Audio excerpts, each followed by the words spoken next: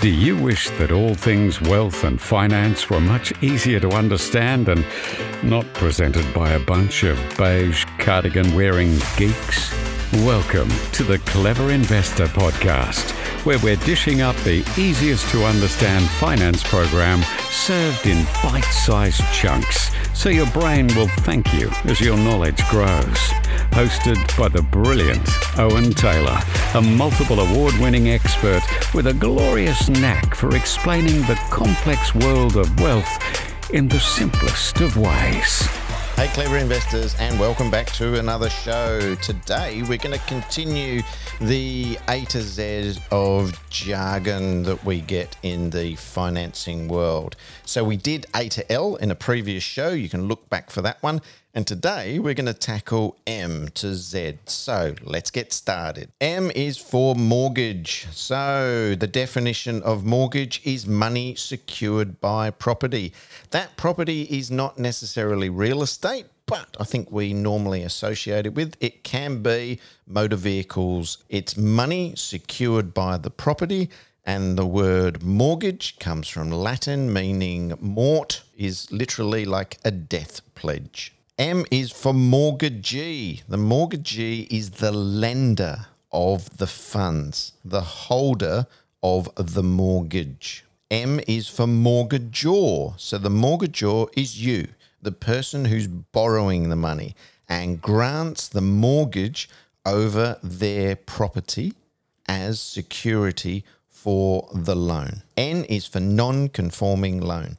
So non-conforming loans come from specialist lenders, and these are not evil people, far from it. There are some people that fall outside of the parameters that your regular high street banks are going to give approval to. So these non-conforming loans come from non-conforming lenders. They're not dodgy characters at all. They're people that fund the loans in a different way. They have a different set of parameters.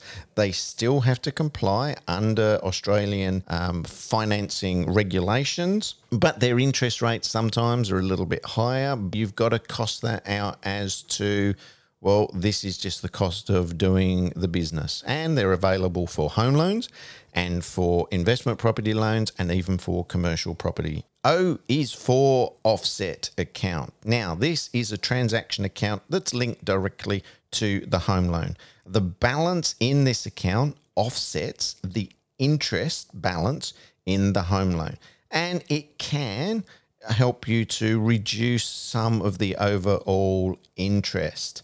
When you're picking a loan product, get your mortgage broker to explain to you how this is going to benefit you. Trust me on this, it's not the be all and end all. If you don't have a sufficient balance of money in your offset account on a regular basis, it may be something that's just not worth you having, and refer to standard or basic variable loan. O is also for ombudsman. Now, an ombudsman is an arbitrator that provides an avenue through which customers can make complaints about whoever they're dealing with. And it's not just to do with financing here. There's ombudsman in the telecommunications industry and in the insurance industry. It's someone that you can go to without it costing you any money to make a complaint about a provider. P is for principal, and in this case we're not looking at the principal of a school, we're referring to the outstanding, the original amount of money that you actually owe and borrow to buy property with. And that leads us on to then P for principal and interest, or expressed as P&I quite simply. So this is a loan in which both principal and the interest bill are paid with each other during the repayment period, atypically associated with your home loan. R is for redraw facility.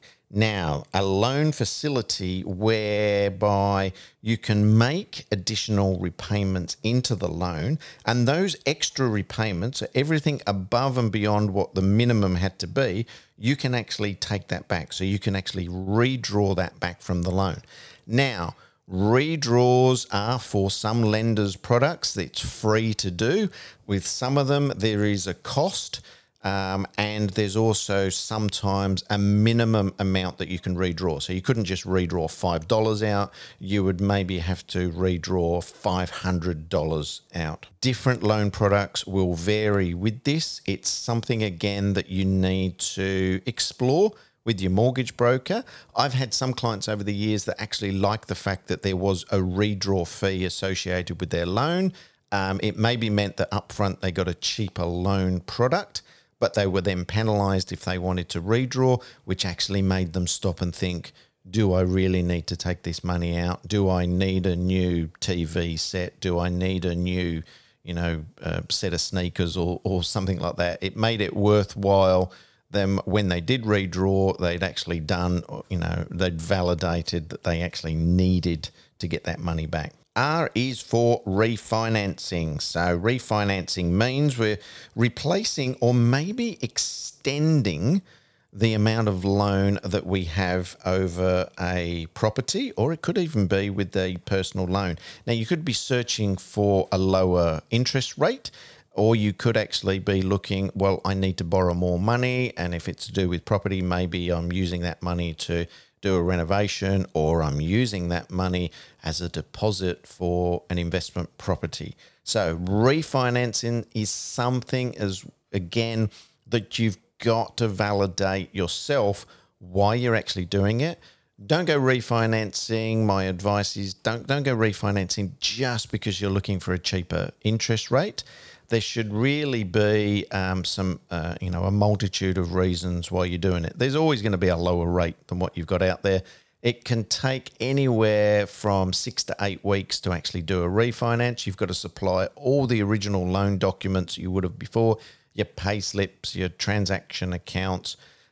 There's still a legal standpoint that the banks have to check out to make sure that you can afford this new loan. S is for security. So what we're looking at here from a property point of view or from a borrowing point of view is the property or properties that are going to be offered as a security for the loan facility. So if you stop making repayments on the loan, this is the lender is then going to, the mortgagor is then going to have the right to take over that security property so they could get their money back. S is for settlement date.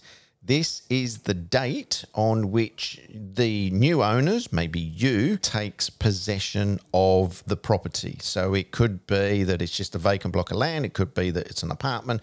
It could be a house. Sometimes you'll see it in documents as known as the drawdown date, because that's literally the day that the loan facility is drawn down and made available to you. S is for stamp duty. So stamp duty is just another word for tax, and we need tax to help this country move along and be the great place that it is. There's two types of stamp duty that is atypically payable when you are buying a property. There will be the stamp duty on the actual property itself, and there may be a loan stamp duty as well, depending on the application. S is for strata title. This is the form of property ownership that is most commonly associated with units, apartments, and townhouses. And it's where the owner holds title to a particular unit within a lot of property. This is then called the strata plan. S is for survey. So when we're looking at property, a survey is a plan that shows the boundaries and where the building is positioned within a particular block of land. T is for tenants in common. Now, this differs from joint tenants that we discussed in the previous show here. So tenants in common is just another way of property ownership. The big difference here is, though, that you may still be 50-50 owners in the property, but if your partner in buying this passes away, you, unlike in joint tenants, don't automatically get their share of the property. So their portion of it, would go through to their estate, which may be through to their family members, whatever is in their will for it. It doesn't automatically come to you. Unlike in joint tenants, where in joint tenants, if the other party passes away, you automatically get their share. T is for term, and in this case, we're looking at term of the loan. This is the length of the loan or a specific period within the loan. T is for title search. This is a request to the Land Titles Office to ascertain who are the owners of a particular property. Are there any encumbrances? So encumbrance means, is there any money owed or secured by this property? Are there any easements or anything? This is something that you don't actually do yourself. This is something that your conveyancer will do for you when you're looking at purchasing a property, and they'll take you through the advice on if there's any issues around the title of the property. T is for Torrens title. Torrens title is now the most common form of property title in Australia, the ownership of the property. T is for the Real Property Act, abbreviated to RPA. This is the legislation that governs the operation of Torrens title. The ownership of the property is registered with the Land Titles Office and evidenced by the Certificate of Title, which shows the current owner's name or owners' names and any other interests in the property. So, interest meaning, have you got a mortgage on the property? So the bank is then actually noted on the Certificate of Title. U is for unencumbered. Unencumbered means a property free of any encumbrances. So in this case, we're looking at mortgages. Do you owe any money on the property, or are there any restrictions that are actually associated with the property? Do you owe somebody else money that's then been linked to it? Maybe someone's been sued, they didn't have the money at the time, and there's been an encumbrance put onto the property. V is for valuation. A valuation is an opinion given by a professional as to the value of a property. Now, property values will vary depending on who has been instructed and to what instructions they've been given to actually value the property. Real estate agents generally are not valuers. They will give you what we call a market appraisal. The lenders will do a valuation or instruct a valuation firm to go out and give their opinion on what they think the property is valued at. And that could be when you're purchasing the property originally, or it could be when you're looking at refinancing. V is for variable interest rate. So this is the interest rate on your mortgage that will vary during the term of the loan as interest rates go up and down, of which we have seen over the last few months here in Australia. That's it. We've come to the end of the alphabet on this Jargon ABC. I hope this has put a lot of light on things. If you've got any questions, of course, you can always contact us here at The Clever Investor Podcast. You can email me directly at owen@thecleverinvestor.com.au. I'll see you next week for another Clever Investor Podcast. You have been listening to the Clever Investor Podcast, proudly sponsored this week by Blue Wealth Property.